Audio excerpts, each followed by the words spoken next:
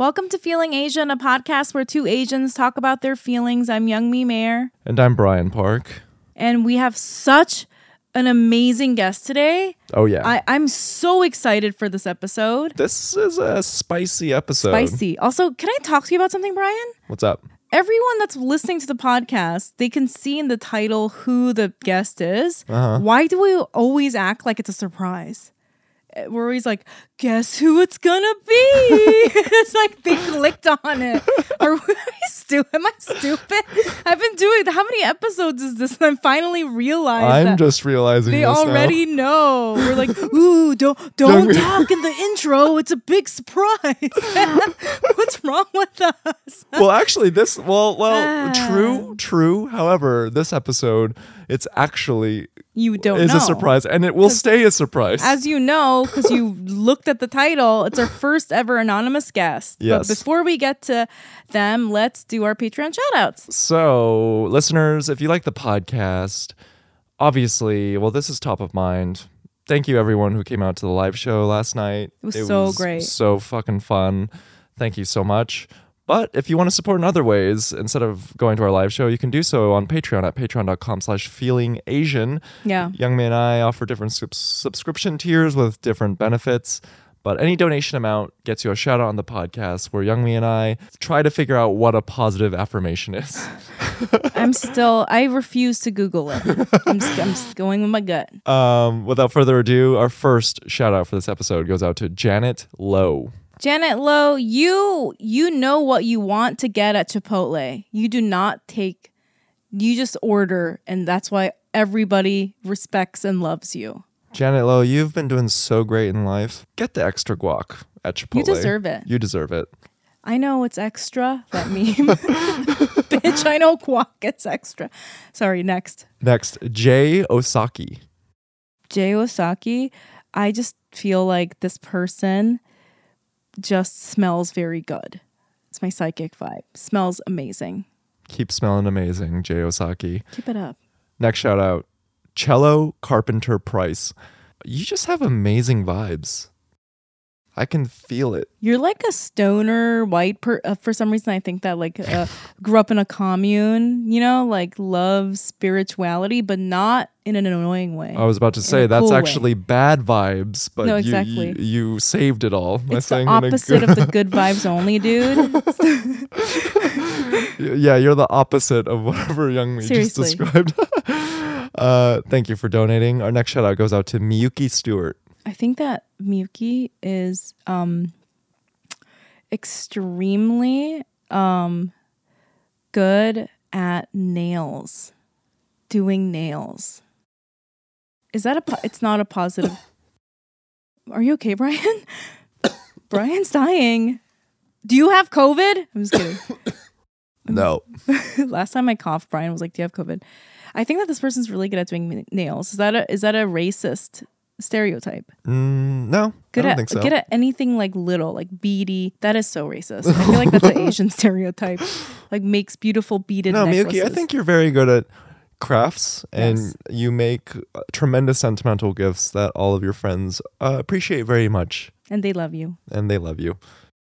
Our next shout out goes out to Alex Kim.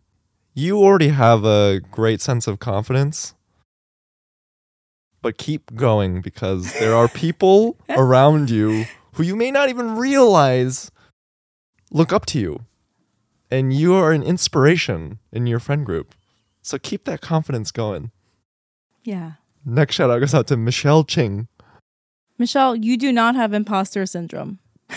Next one goes to Minjae. Minjae, I'm getting you're an actor. Yeah. Is that a positive affirmation or well, cursed?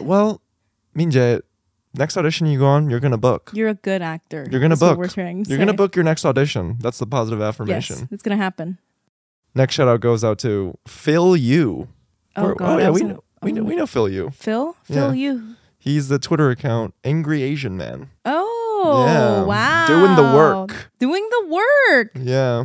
Thank you for following me back on Twitter. That's the positive affirmation. No, this is the positive affirmation. You were doing the work from an OG doing the work from OG. way back when. You were putting a spotlight on issues when people truly didn't give a fuck. Truly did not give one fuck about Asians. And now they give maybe one fuck. Maybe one, okay? Feel you. Thank you for supporting the pod. Last shout out for this episode goes to Bianca Nicole Elena Malia. That's like the 9 hottest names on planet Earth. This person is fucking You're so hot. babe alert. You want to be addressed by your 4 names, and you know what? You're hot enough to deserve it. You're the person that walks into the coffee shop and like the barista's like, "Das, hello." Everyone just like, you know, like when someone hot walks into a coffee shop, Yeah. and everyone just like looks away because they're just like You just embarrassed. destroy anyone's self-esteem that walks past you. They're just like, oh, But you're so kind, and you how don't mean are to. you? Yeah. Bianca's so hot that she just thinks everyone in the world is an asshole because no one will make eye contact because they're terrified. Yeah. But Bianca, Thank you for supporting the Thanks podcast. for the money. And once again, listeners, if you like the podcast, please support us on Patreon at patreon.com/feelingasian. And we're going to introduce our guest this week. This is really exciting. This is a Feeling Asian first. Our guest requested to be anonymous. Oh yeah, but partially inspired by from our live show, we are going to refer to our guest this week by the most ABG name, Tiffany Tran. Tiffany Tran. We had our live show last night, and one of the questions we asked the audience was, "What's the most ABG name?" And they came up with Tiffany Tran. So Yes, and so it's a Feeling Asian first, anonymous guest. However, we have a spicy episode this week. I'm anticipating that this is going to be an extremely popular episode because the topic that Tiffany Tran is here to talk about is one. Personally, as somebody that has a vagina and know a lot of people that have vaginas, I know that this is a huge topic for us. It's anorgasmia, the inability to reach orgasm, which Tiffany has struggled with, and she's here to talk about it today. And Yes. I'm so excited because I feel like I have a little bit of a history with this, which I don't even think I've told you about, Brian. Yeah, I didn't know that. Yeah, because you know me as a freaky fucking... I don't know what freak. I got really embarrassed in the middle of saying that. So listeners, give your ears to Tiffany Tran. Hi, everyone. I'm so excited to be here to talk not only about orgasms, but primarily about pleasure, which I think should be the focus of our sexual experiences. Okay, so I met Tiffany because you are a friend of Brian. We can say that much, right? Mm-hmm. And Brian was telling me your story, and then we met and talked about it over dinner, and it was fascinating. Mm-hmm. And then I was really excited to do this episode. But the other thing that I thought was so interesting about you is that you are like very smart. And like whenever you've sort of dealt with this issue by doing like lots of research and like looking into it, so you know so much about it. Yeah, definitely. Maybe this is a good time to maybe correct the definition of anorgasmia. Mm-hmm. So specifically, anorgasmia is not the inability to have orgasm, but having anxiety that you've never experienced one. So it's about this stress surrounding it. There's this sex therapist named Vanessa Marin who actually says that if we were to kind of reframe this term, it might be pre-orgasmia, because there is zero scientific evidence that women are unable to have orgasm, even if they have it. So anorgasmia is really about the stress or like tension behind it. Oh, I see. So there is no such thing, or there's no evidence to say that there's somebody out there that's unable to have an orgasm. Exactly. Yeah. Ah, okay. Love it. Fascinating. Okay. See, that's the Pre-orgasmia. kind of discussion we're going to have. Me being stupid and being corrected. But before we dive into orgasms and all that come with it. All that come with it. Oh my God. Brian, how are you feeling? I am feeling very proud of us because we just had our live show yesterday. And it was amazing. I think it was our best show yet. And I love tracking the progress and the improvements that we've made to the show since the first one that we did 3 months ago. Mm-hmm. And yeah, I'm just feeling very grateful that we were able to sell it out, and it was an amazing show. And I'm also feeling relieved because these past 2 weeks have been very stressful for me. Crazy stressful. You've been struggling, man. If you've been listening to the podcast, you know that Brian has been struggling. I've been struggling. Anyways, how are you feeling, Youngmi? How am I feeling? Well, first of all, I got my son a Tamagotchi, and he makes me take care of it. And he's gonna be so devastated if it dies. So if you hear any beeping, it's me feeding the Tamagotchi, everybody. I'm sorry. I know it's not professional, but he will be so upset. I got it to the lips part. You know, when the lips came out, so it's almost fully grown. Come on. Oh my God. Listeners, I don't think I've ever seen Youngmi so on top of anything in my entire life. Do you hear this? 45 minutes ago it beeped in her backpack and she was like, oh my fucking God, where is it? Stop, the Tamagotchi, I need to feed it right now. My son's gonna be devastated if it dies. So how am I feeling? So I am feeling, you know what? I'm feeling like weirdly so on top of everything. I don't know if you noticed, Brian, but like I just like have been able to get up and do a lot of work this week. Yeah. Waking up early. I've been, drinking enough water every day. Just been really healthy. Damn. Making nice lunches for my son. Our show went really well. Yeah. And I was so excited. I don't see. So this is like, we were talking about this on the Patreon a little bit. Like, this show is so good. I know it sounds so fucking cringe for me to say that, but the show is like good. It's a good show. Yeah. And like, because we go to a lot of comedy shows, obviously, as comedians. Right. I've never heard an audience laugh like that. They like are shitting their pants laughing because it's just like a fun concept. Yeah. One of the audience members told me that our show feels very mature. Oh, nice. Okay. Yeah, I was like, nice. That's a very refined compliment to give to a comedian at their comedy show. I like how I take it is everyone's laughing. No one gives a shit. I'm just telling dick jokes. And Brian's takeaway is we are immature. No. She said mature as in like you can tell a lot of effort and planning went into it. Wait, it feels mature or immature? Mature.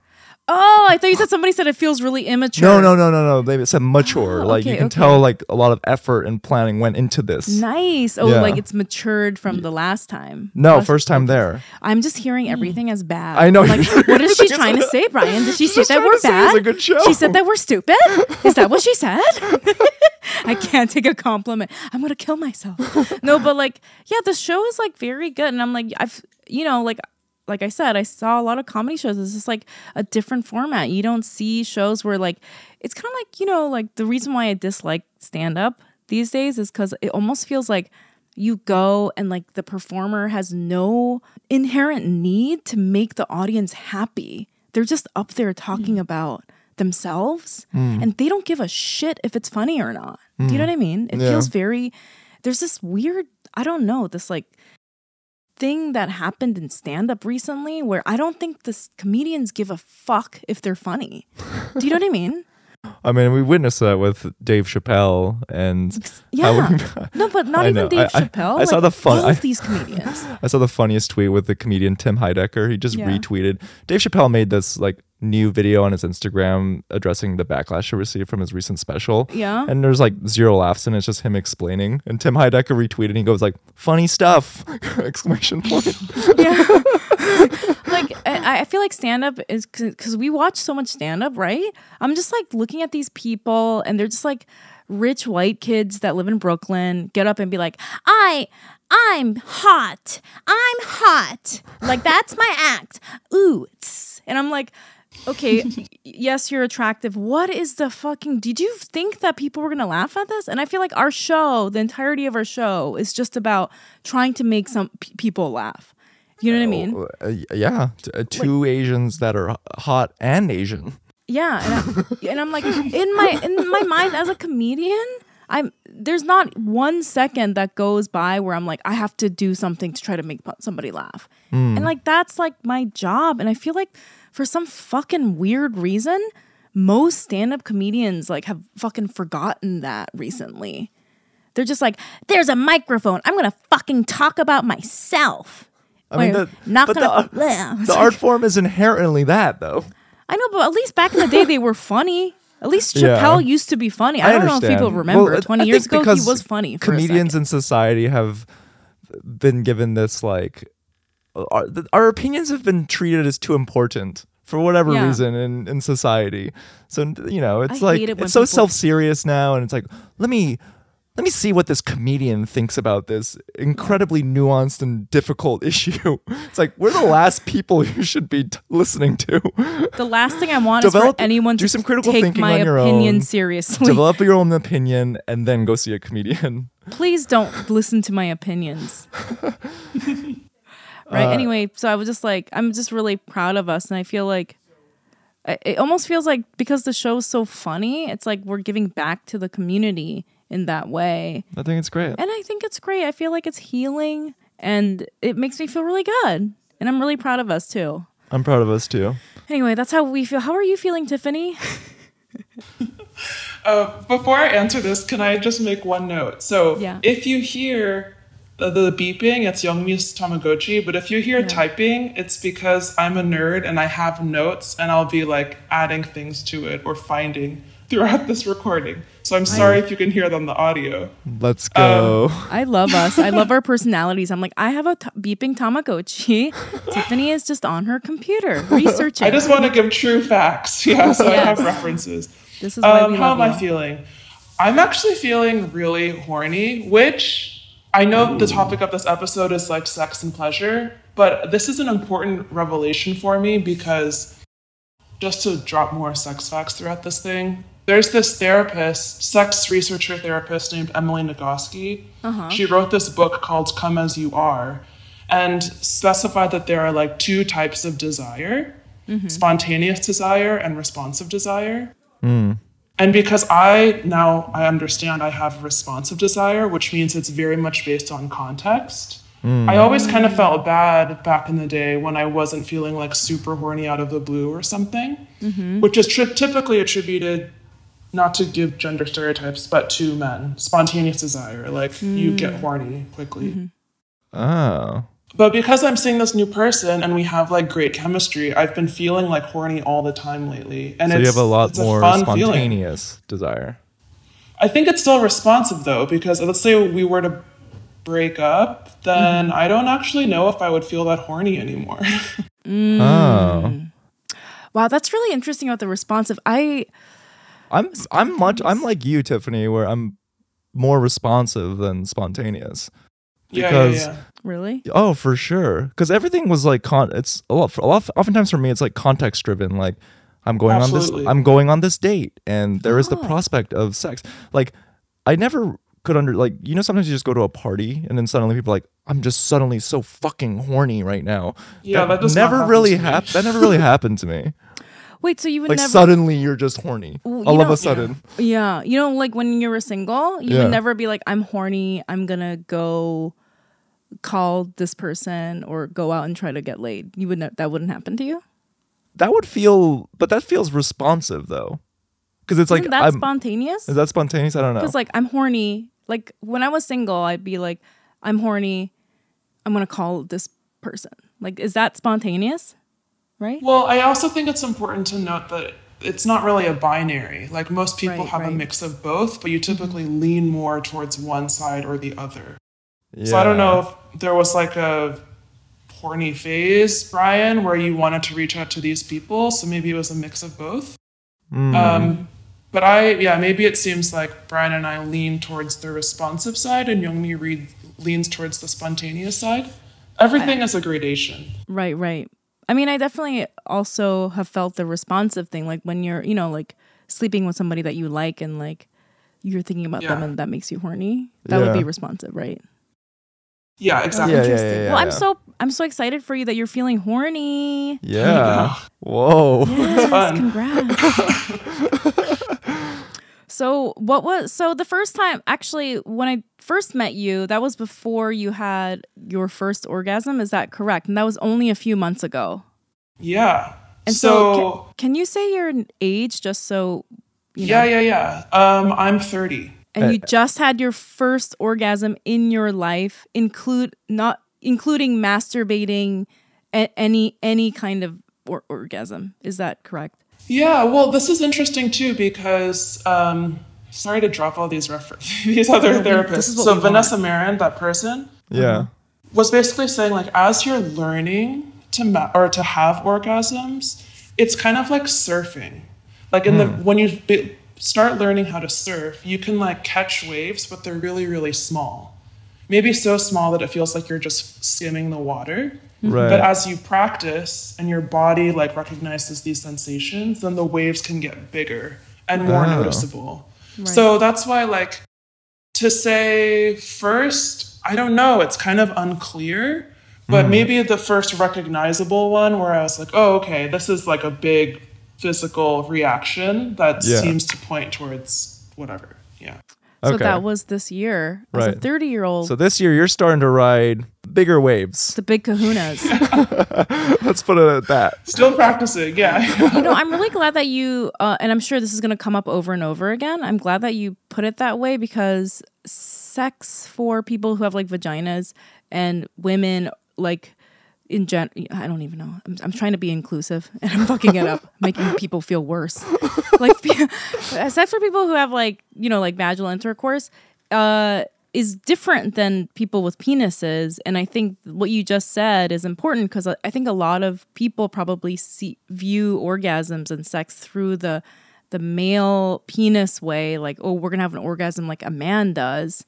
Yeah. But how vaginas work is different. And so it's like what you just described, right? You could have an orgasm and you might not even know. Right, exactly. Like Vanessa Marin also has a podcast called Pillow Talks, and one of them she talks about how these are various signs where you might have had an orgasm, even if you're unaware of it, for those who are trying to learn. Because for men, it's like this explosive sensation, whereas or I guess people with penises, whereas with people with vulvas, it can be much more subtle, and it kind of ranges quite a bit. It's much more bodily and contained. And there's also the ability to have multiple. So it's really just about learning what the spectrum of these sensations are. And I don't know if maybe putting names to it is useful. Maybe that's part of the anxiety thing. So Tiffany, can you walk us through your orgasm journey? Because, I mean, has that always been prescient? Like that you were aware that you never had an orgasm, or suddenly you turned a certain age and realized I've never had an orgasm, I'm going to deep dive. Like, can you walk us through what your journey was like? So I was kind of a late bloomer. I didn't have sex till I was 21. And from then till now, I was always in like serially monogamous relationships. Right. So I only slept with like 4 or 5 people in that decade, and they were always in a serious couple. But then I was aware of this, but didn't really feel, and every year for like a New Year's resolution, I would say like, okay, I'm going to figure this out this year. But then like, I don't know, you have a lot of momentum in the beginning and then you get frustrated or disappointed, and then you kind of let it lapse. And then even the intercourse I was having, which I actually am not going to blame on my partner. I think it's both people it's a learned thing. But like the first person to go down on me wasn't until like 2 years ago. Wow. So I think I also didn't know like what to ask for in a relationship or what to like advocate for. And they've learned sex in their own way, and it wasn't being asked for, or I don't know, maybe they were referencing porn or their other socialized experiences. So that they weren't really doing it on their own initiative. But I guess in the past several years, as I was like approaching my late 20s, then I started to feel like there was something wrong, or like way more anxiety about it. Because I think when I was 29, I was like, oh my God, I'm going to turn 30 next month, and I will have been trying to have an orgasm for a decade. Wow. And that gave me a lot of like stress. But again, that's about like expectation and framing. And I think I'm still trying to practice how to frame this in a healthy way for myself to kind of remove that kind of shame and anxiety. Let's say between the ages of 21 till 2 or 3 years ago, when you had a partner who would go down on you, were you masturbating or experimenting with masturbation at all? Yeah. To obtain orgasm that way? Totally. I feel like in the beginning, I would focus on various forms of masturbation, like getting every sex toy under the sun, trying CBD lube, trying video porn or audio porn or erotic like novels. And all of these things, they say like the biggest sex organ is your brain. It's not actually like your genitals. So I think it was, it's complicated, right? Like your mind and your body are not detached. And then during the pandemic, I started doing more intentional, like quote unquote guided work. Like there's this online school called the Finishing School, which is like I think it's a 15-week online school. Yeah, I know. Sorry, I love all these by puns. Vanessa Marin. Yeah, by Vanessa Marin. For basically people who have never had orgasm. Wow. And the first month and a half are all mental exercises. Whoa. I also looked into the recordings and teachings of Betty Dodson, who recently passed away, but she was the first person to get a PhD in women's masturbation. R.I.P. to a real one, Betty Dodson. Dodson. OMG Yes is OMG Yes is an online school that also focuses on developing a language and taxonomy around different types of sensations and pleasure to understand the variance.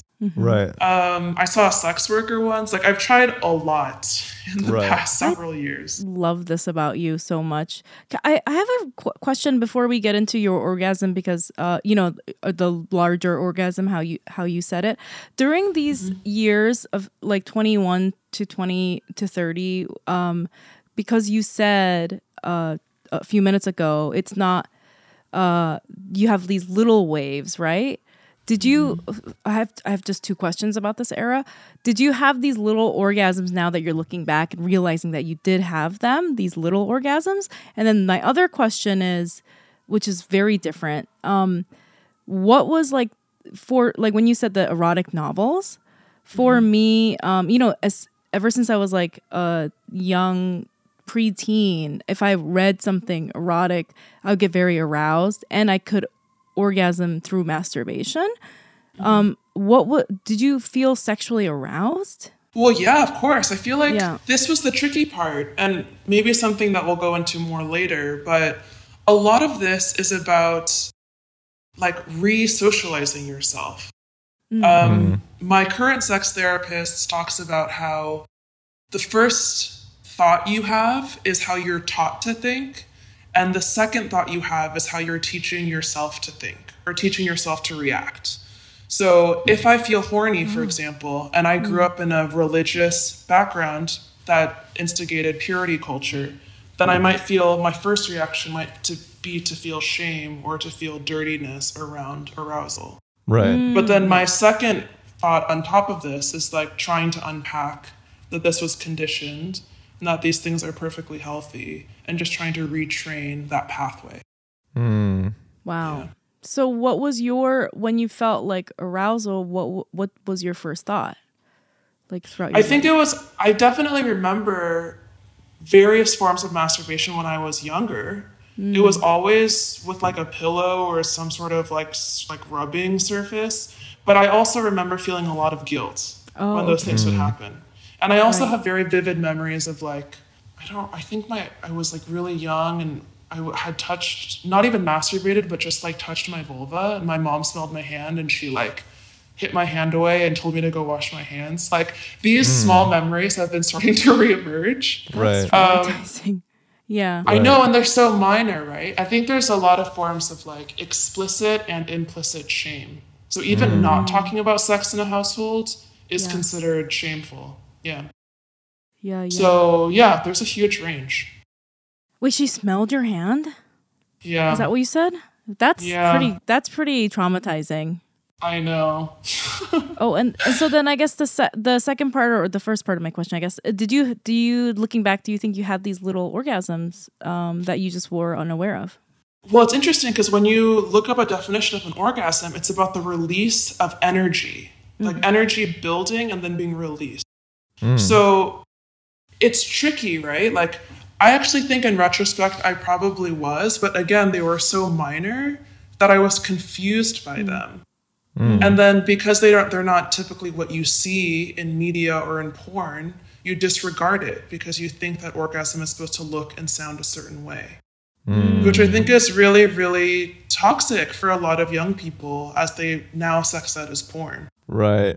I think, I'm sorry if I keep coming back to this topic, but I think it's so important and fascinating what you said about like the kinds of orgasms you have, with the vulva and vagina is like, because I wanted to talk about this with you because I didn't really have orgasms until I was like 22 or 23 years old, and at that point I had been having sex since I was like 16, right? So, I mean, that's not that much, but I mean, it is kind of a long time, and I think for me, it was like a lot of psychological stuff. Like I thought I was having sex for the pleasure of my male partners, at that point. Yeah. And so it wasn't even something that I was really exploring.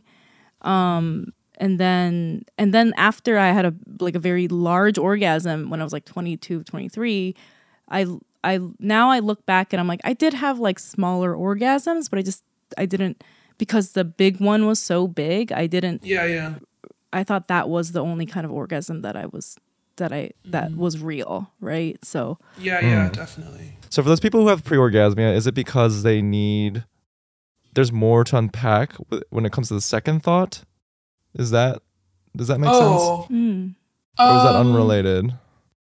I kind of wonder if this is it's irregardless of sex, right? Like we're all trying to unlearn the things we've learned to a certain degree. And in this case, it happens to be specific about sex or just pleasure in general.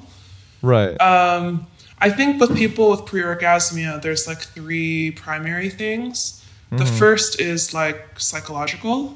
The second is practice. Like it's like learning a language. When you pick this up when you're young, intuitively, then it becomes almost second nature to you. But when you're learning this as an adult, that hurdle is much bigger because now you have expectation. And that expectation is like a huge pressure cooker. Oh, yeah. Ain't that the truth? Yeah.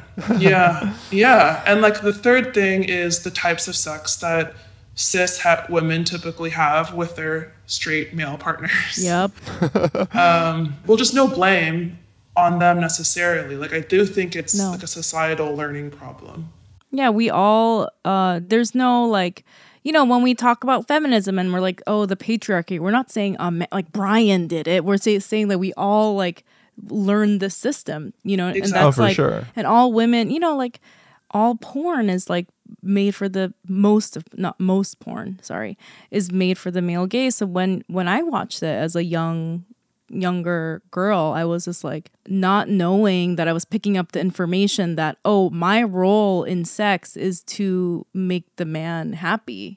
I'm curious about the classes and the sex worker is by like diving into this research, you're effectively like, for me personally, it might even put more expectation and weight on it because now I'm like thinking about it all the time. Exactly. Yes. So that's key. I want to know like how, I mean, since we last spoke, like you had the big one, which I'm so proud of you. And I think it's amazing you did, but like, what was that all like? Like you're researching and you're understanding yourself and like maybe perhaps pathologizing certain things, but did it make it harder even at times to be like, because you could put a language to like why you were only experiencing pre-orgasmia? Totally. I think the big thing for me out of all the things I mentioned, the finishing school I have like some major critiques with, but I will say it's the only thing that I read about that focused on a mindfulness practice. It's not about sex being devoid from life. It's about like feeling present translates to the bedroom. So for me, it was just about practicing embodiment. I know this starts to get into a certain like territory, but I do think of someone who's quite type A and like motivated and needs a lot of external validation, suddenly having to like try to meditate, try to dance without feeling stupid, try to like really enjoy something without having it map onto some other like structure was really important for me. And also giving yourself permission to be way more selfish. Because again, it's about the performance thing. Yeah. Whoa. So hard. Like I would feel that, reaching out to a sex worker it makes sense if you're a type A person because you're literally like penciling someone into a calendar. Yeah, but at the same time, that sounds so like there's so much pressure because then now you're like, all right, I got to make the most out of this, like however much time you have with the sex worker. Yeah. It's like absolutely. Yeah. And it was a terrible experience. You told me about this and I want to hear, can you tell the listeners about it? Because there's an article in The Atlantic called The Tyranny of the Female Orgasm Industrial Complex, which basically talks about what you're saying, Brian, where because now like women's health is at the forefront of media, it's become an industry. And now there's like a million options and you try all of them and you're still left feeling like the expectation is too great, right? So I found out about this guy through that article. I'll use their name, Dr. M. Sure. Yeah. And they also like featured this guy on Slut Ever, that Vice like mini series. Sure. Yeah. It was super awkward. I went to the Upper West Side. This guy met me at a Starbucks. He was like this like 50-year-old dude who like gave me a fist bump. Nice. He was like a nerdy programmer vibe. Right. We walked to his studio apartment, and again, responsive desire. Yeah. Was so turned off by the decor of his apartment. I'm sorry, this is a thing, but instead of being specific or like asking me and having like an intake session, he basically said like, this is the process that happened. And I was like, okay, well, you're the professional.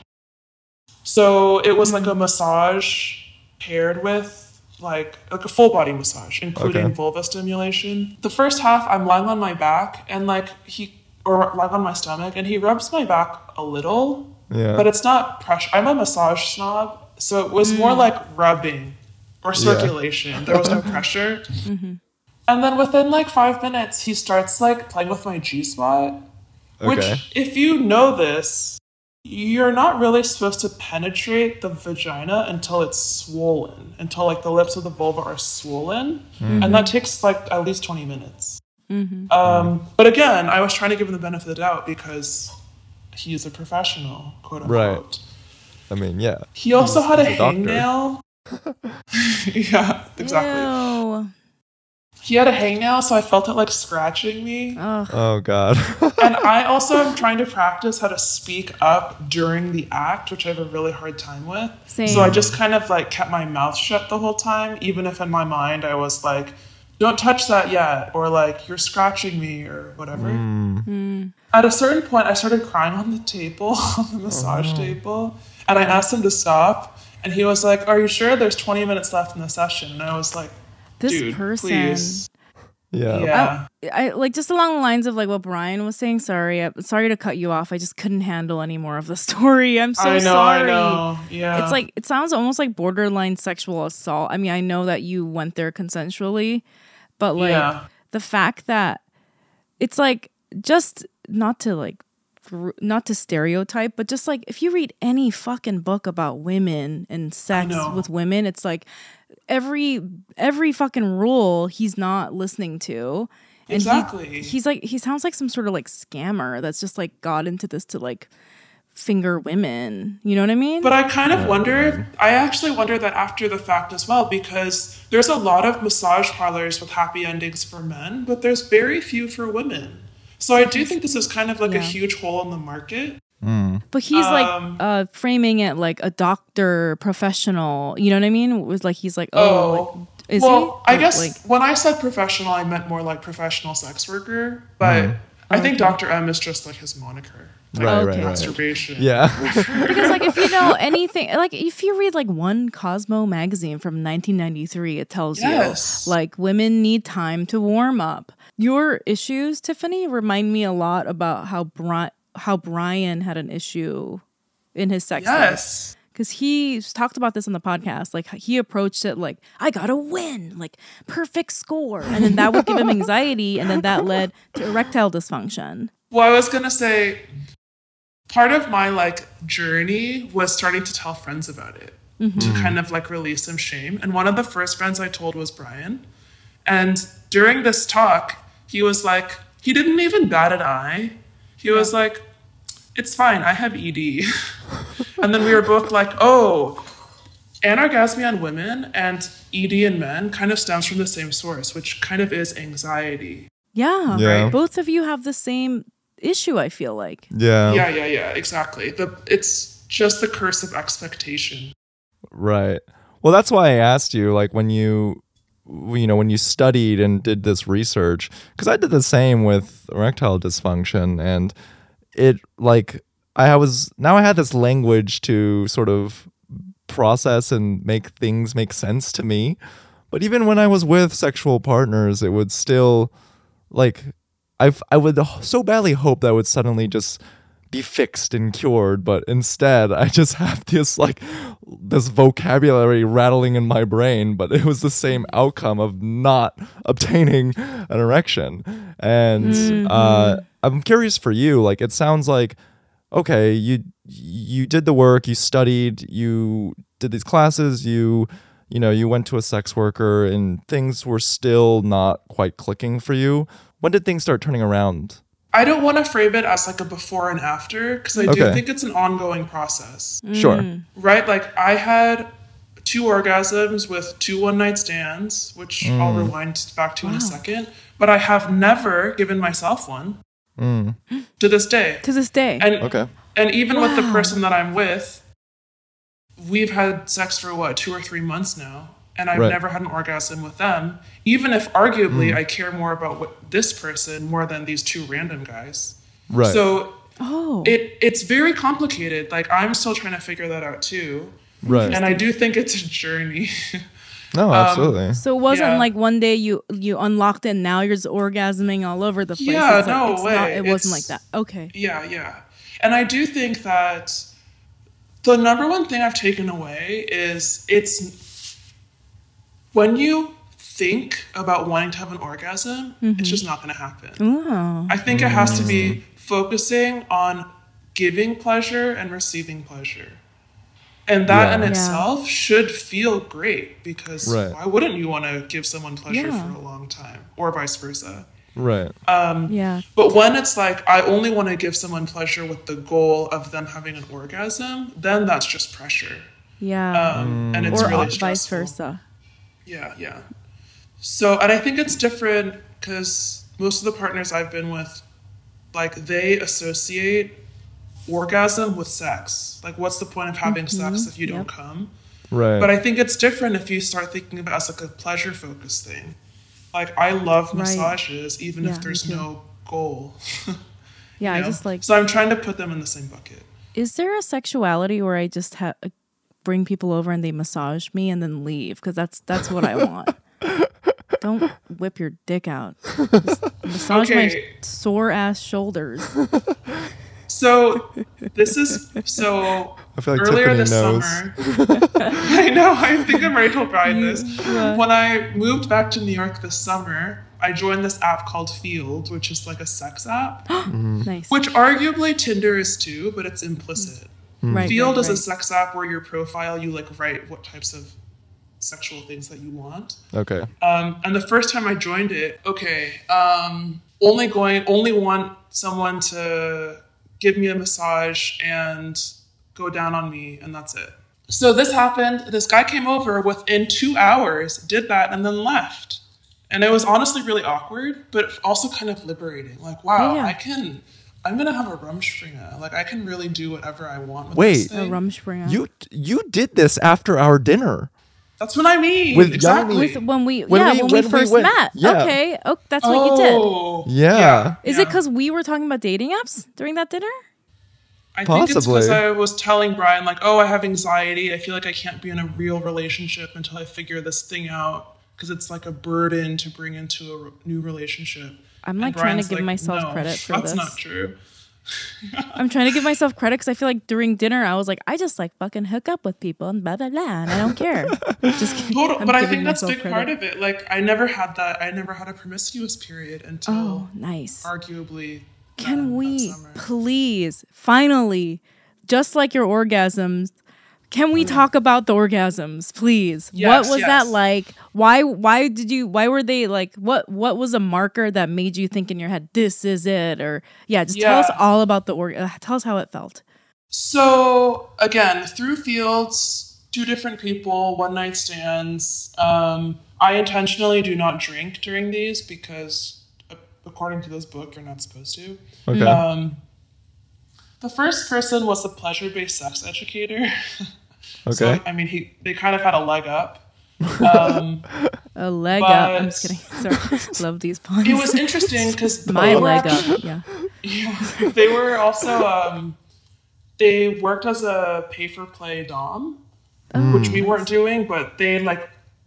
I don't know if people have a misconception about BDSM, but it's really basically a physical contract, right? Like the dom does not have the control, the sub does. The dom is only doing what the sub allows them to do, right? Within like a certain schema, right. So before we did anything, we basically talked for like 30 minutes to an hour about what I liked and what I didn't like and what I've tried and what I would like to try. Which is cool because you don't do this on a first date. Right. So basically I was like, I'm curious about impact play. Like partners have spanked me in the past, but they were kind of timid about it, or it was really short or whatever. And then also telling them about my experience with like not having that much experience with receiving oral sex. And then this person was like, very kindly, he was like, it's really frustrating. And I feel sorry that you've only slept with people that have a very normative, heteronormative view of sex because it's separated into foreplay and main play. Yep. Right? Everything is building to PIV, which is penis and vagina, or like intercourse. And if you think about each phase as a different section of sex, then you're basically having sex multiple times in one night. Whether that's giving someone a blowjob or getting head or impact play, like those are all distinct chunks. Right. So then you don't feel rushed to move on to the next step.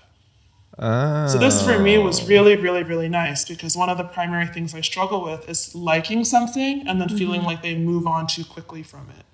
Oh. And then feeling insecure about asking for more. All right. So now I can go to my guy friends and be like, yeah, I had sex 10 times last night. Yeah. I mean, it's kind of an interesting way to think about it, yeah.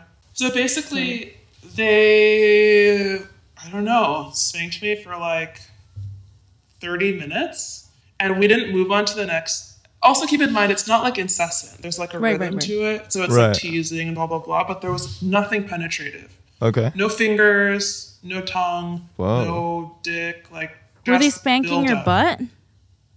It was kind of a mix. Oh, okay. Yeah. All right. But for me, I find this very meditative, or like it helps me stay present. Yeah. I can see how that does, yeah. And they also said they wouldn't move on to the next thing until I gave them a cue. So there was really no pressure. I was like, oh, if we did this for the next hour, then whatever, I'm steering the ship.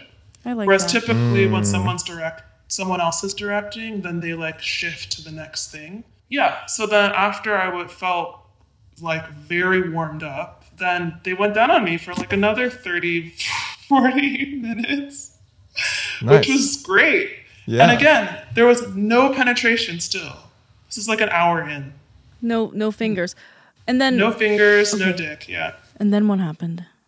Is that when you orgasmed? Then during this, yes, I basically had like this like rolling body orgasm that moved from like my head down to my toes and lasted for like maybe what felt like 5 minutes. It felt long. Whoa. And during this time, they basically just like, they said they backed off and just stopped touching me because my body was like having a moment. Wow.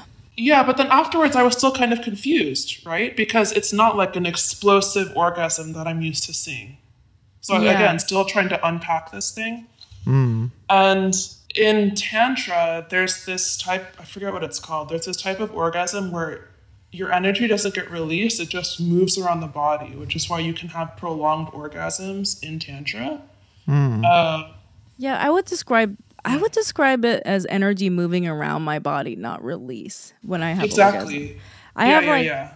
I have like such intense orgasms that like I like black out basically. I've seen like the universe. Like I'll see the entire universe.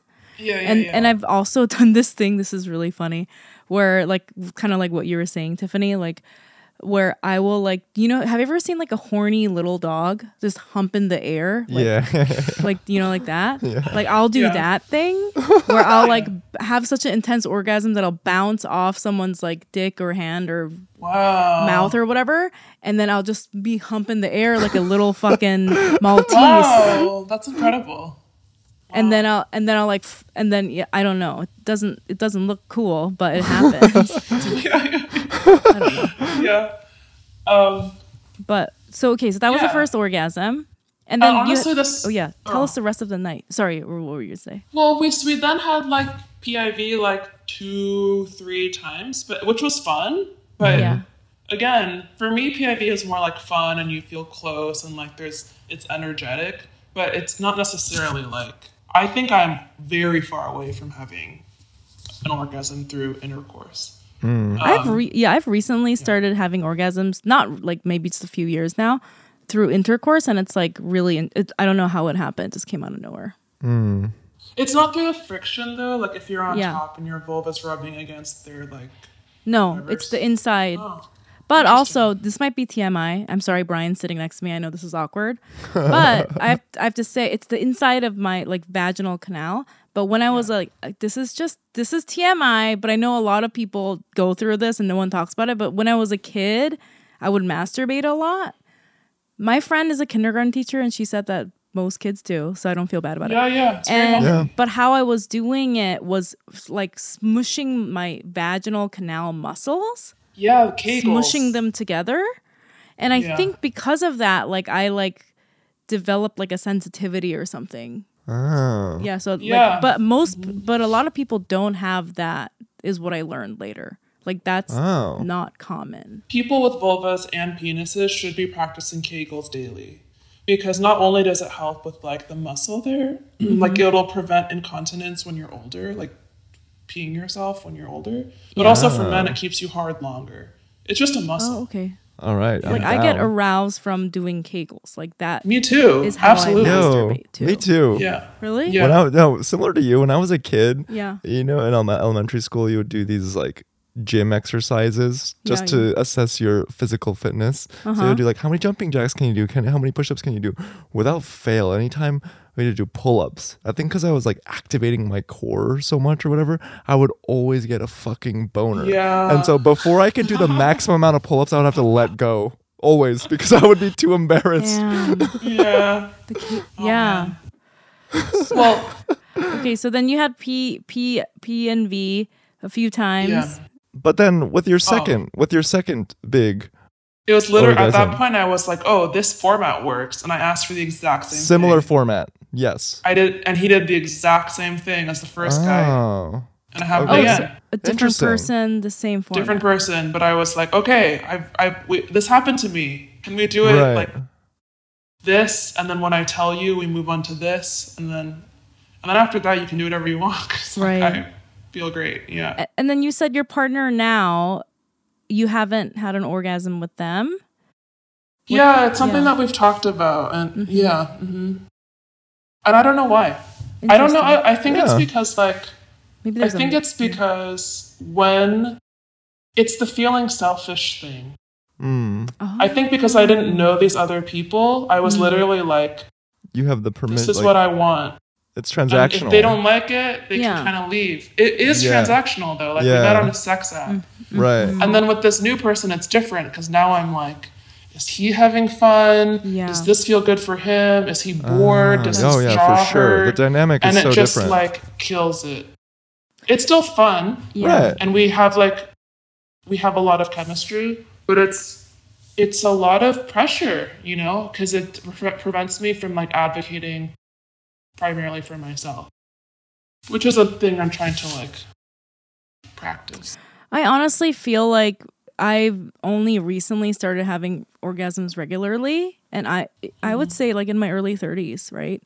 And I think a lot of it, I mean, I think what I'm hearing, especially with your story and the research that you've done, is that so much of it is psychological. And I think it really coincides for me personally, the orgasms being me giving myself room to be more selfish. That really coincided with having orgasms all the time and not really giving it a shit. I'm saying that wrong. Like caring about the other person, but caring about like how we are interacting and connecting with each other, not being like you have to come and like I'm gonna like do like put on a little like lingerie and act stupid. Exactly. Do you know what I mean? It's like I'm trying to like connect with this person instead of like doing this weird thing that maybe I learned from society and porn, you know? Or like daddy's little kitten or whatever the hell, you know, like so I think it's a really psychological, I think. Whoa. Yeah. Well, I just want to take a moment and say, Tiffany, that I am feeling very inspired by you right now because I remember, you know, our first dinner where you shared this about yourself, and but hearing you talk about this process, journey, whatever you want to call it now, the one thing that I really admire about you is that, let's say these things that might normally bring up shame or this self-doubt or this questioning behavior of like, why am I like this? I noticed that you just see these as opportunities for more practice. Like, we can practice this. And I think that's something that I can be better about in myself. And hearing you talk about it openly in this way is very inspiring. So I just want to say thanks. Thanks, Brian. That's so sweet. Yeah. I feel like there are good days and bad days, right? Like some days I'm like really motivated and I want to work on this and like advocate for myself. And there are other days where I'm like, I feel like less lovable because I feel like I have a dysfunction, you know? So I think it toggles between those. Yeah. I'm glad that you said that, how you feel like you have a dysfunction, because I just want to say, I forgot if I said the stats already, but I know we were talking about it. Like, I think it's the majority of people with vaginas or people that identify as women, 80% can't reach orgasm during PIV. 80% have never had an orgasm. And I think you said something about a statistic about 30 to 50% of people that I have the stats in front of me. So what is according to Kinsey, 30 to 50% of women have not had orgasms, period. 50%. So with a partner or on their own, 30 to 50%. Ooh. Wow. So again, this is all, keep in mind that these are like studies of contained groups of people. Yeah. But still, I think in this group there was like 10,000 women or something. Right. And this might change by demographic and region, but generally it's quite high. And I think when I started talking about this with friends, so many friends told me the same thing. And it was shocking because I felt like so isolated, like I was broken or something. But it's so common, and I just wish more women knew it was very, very common. Well, that's why I wanted to say that when you said the dysfunction thing and feeling like you can't be loved, because this is a huge issue for a lot of people. And if if you're listening and you experience something like this, it's not, that doesn't mean anything, and I really hope, and I know that people are going to listen to this and this is going to mean a lot to so many people to hear this story, because like what you were saying, it felt really isolating. You feel like you're alone and like you were failing somehow, but you're not.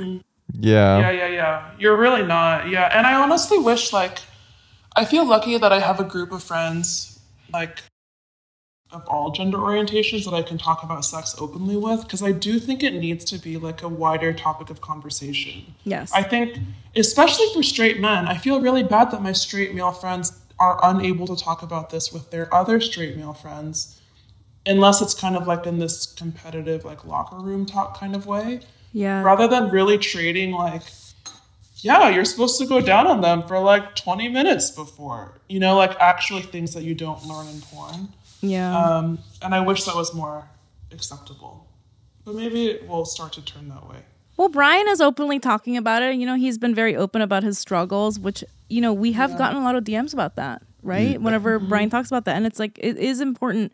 And I think it's important for, like straight men to discuss this because, if they're not listening to the partners that they're having sex with, who, usually if you're straight, obviously is a straight woman, you're getting your information from other straight men and they're saying things like, huge dicks, you gotta last for 5 hours, you gotta fucking like that. That's the, and every day a woman is like, dick size doesn't matter, but men are like, no, totally. my friend Ted said that, and it's just like, will you please listen to the people that you're having sex with instead of your fucking buddy boys down at the fucking bar, right? Like it's just like no, and then they're like shaming each other. Yeah. When you think about having intercourse for like 30 or 40 minutes, like that hurts. That's too long. But if you think about sex as like the sequence of a lot of other things, then it doesn't really matter like how long you're able to last or not, because you're prioritizing these other things that also give a lot of pleasure.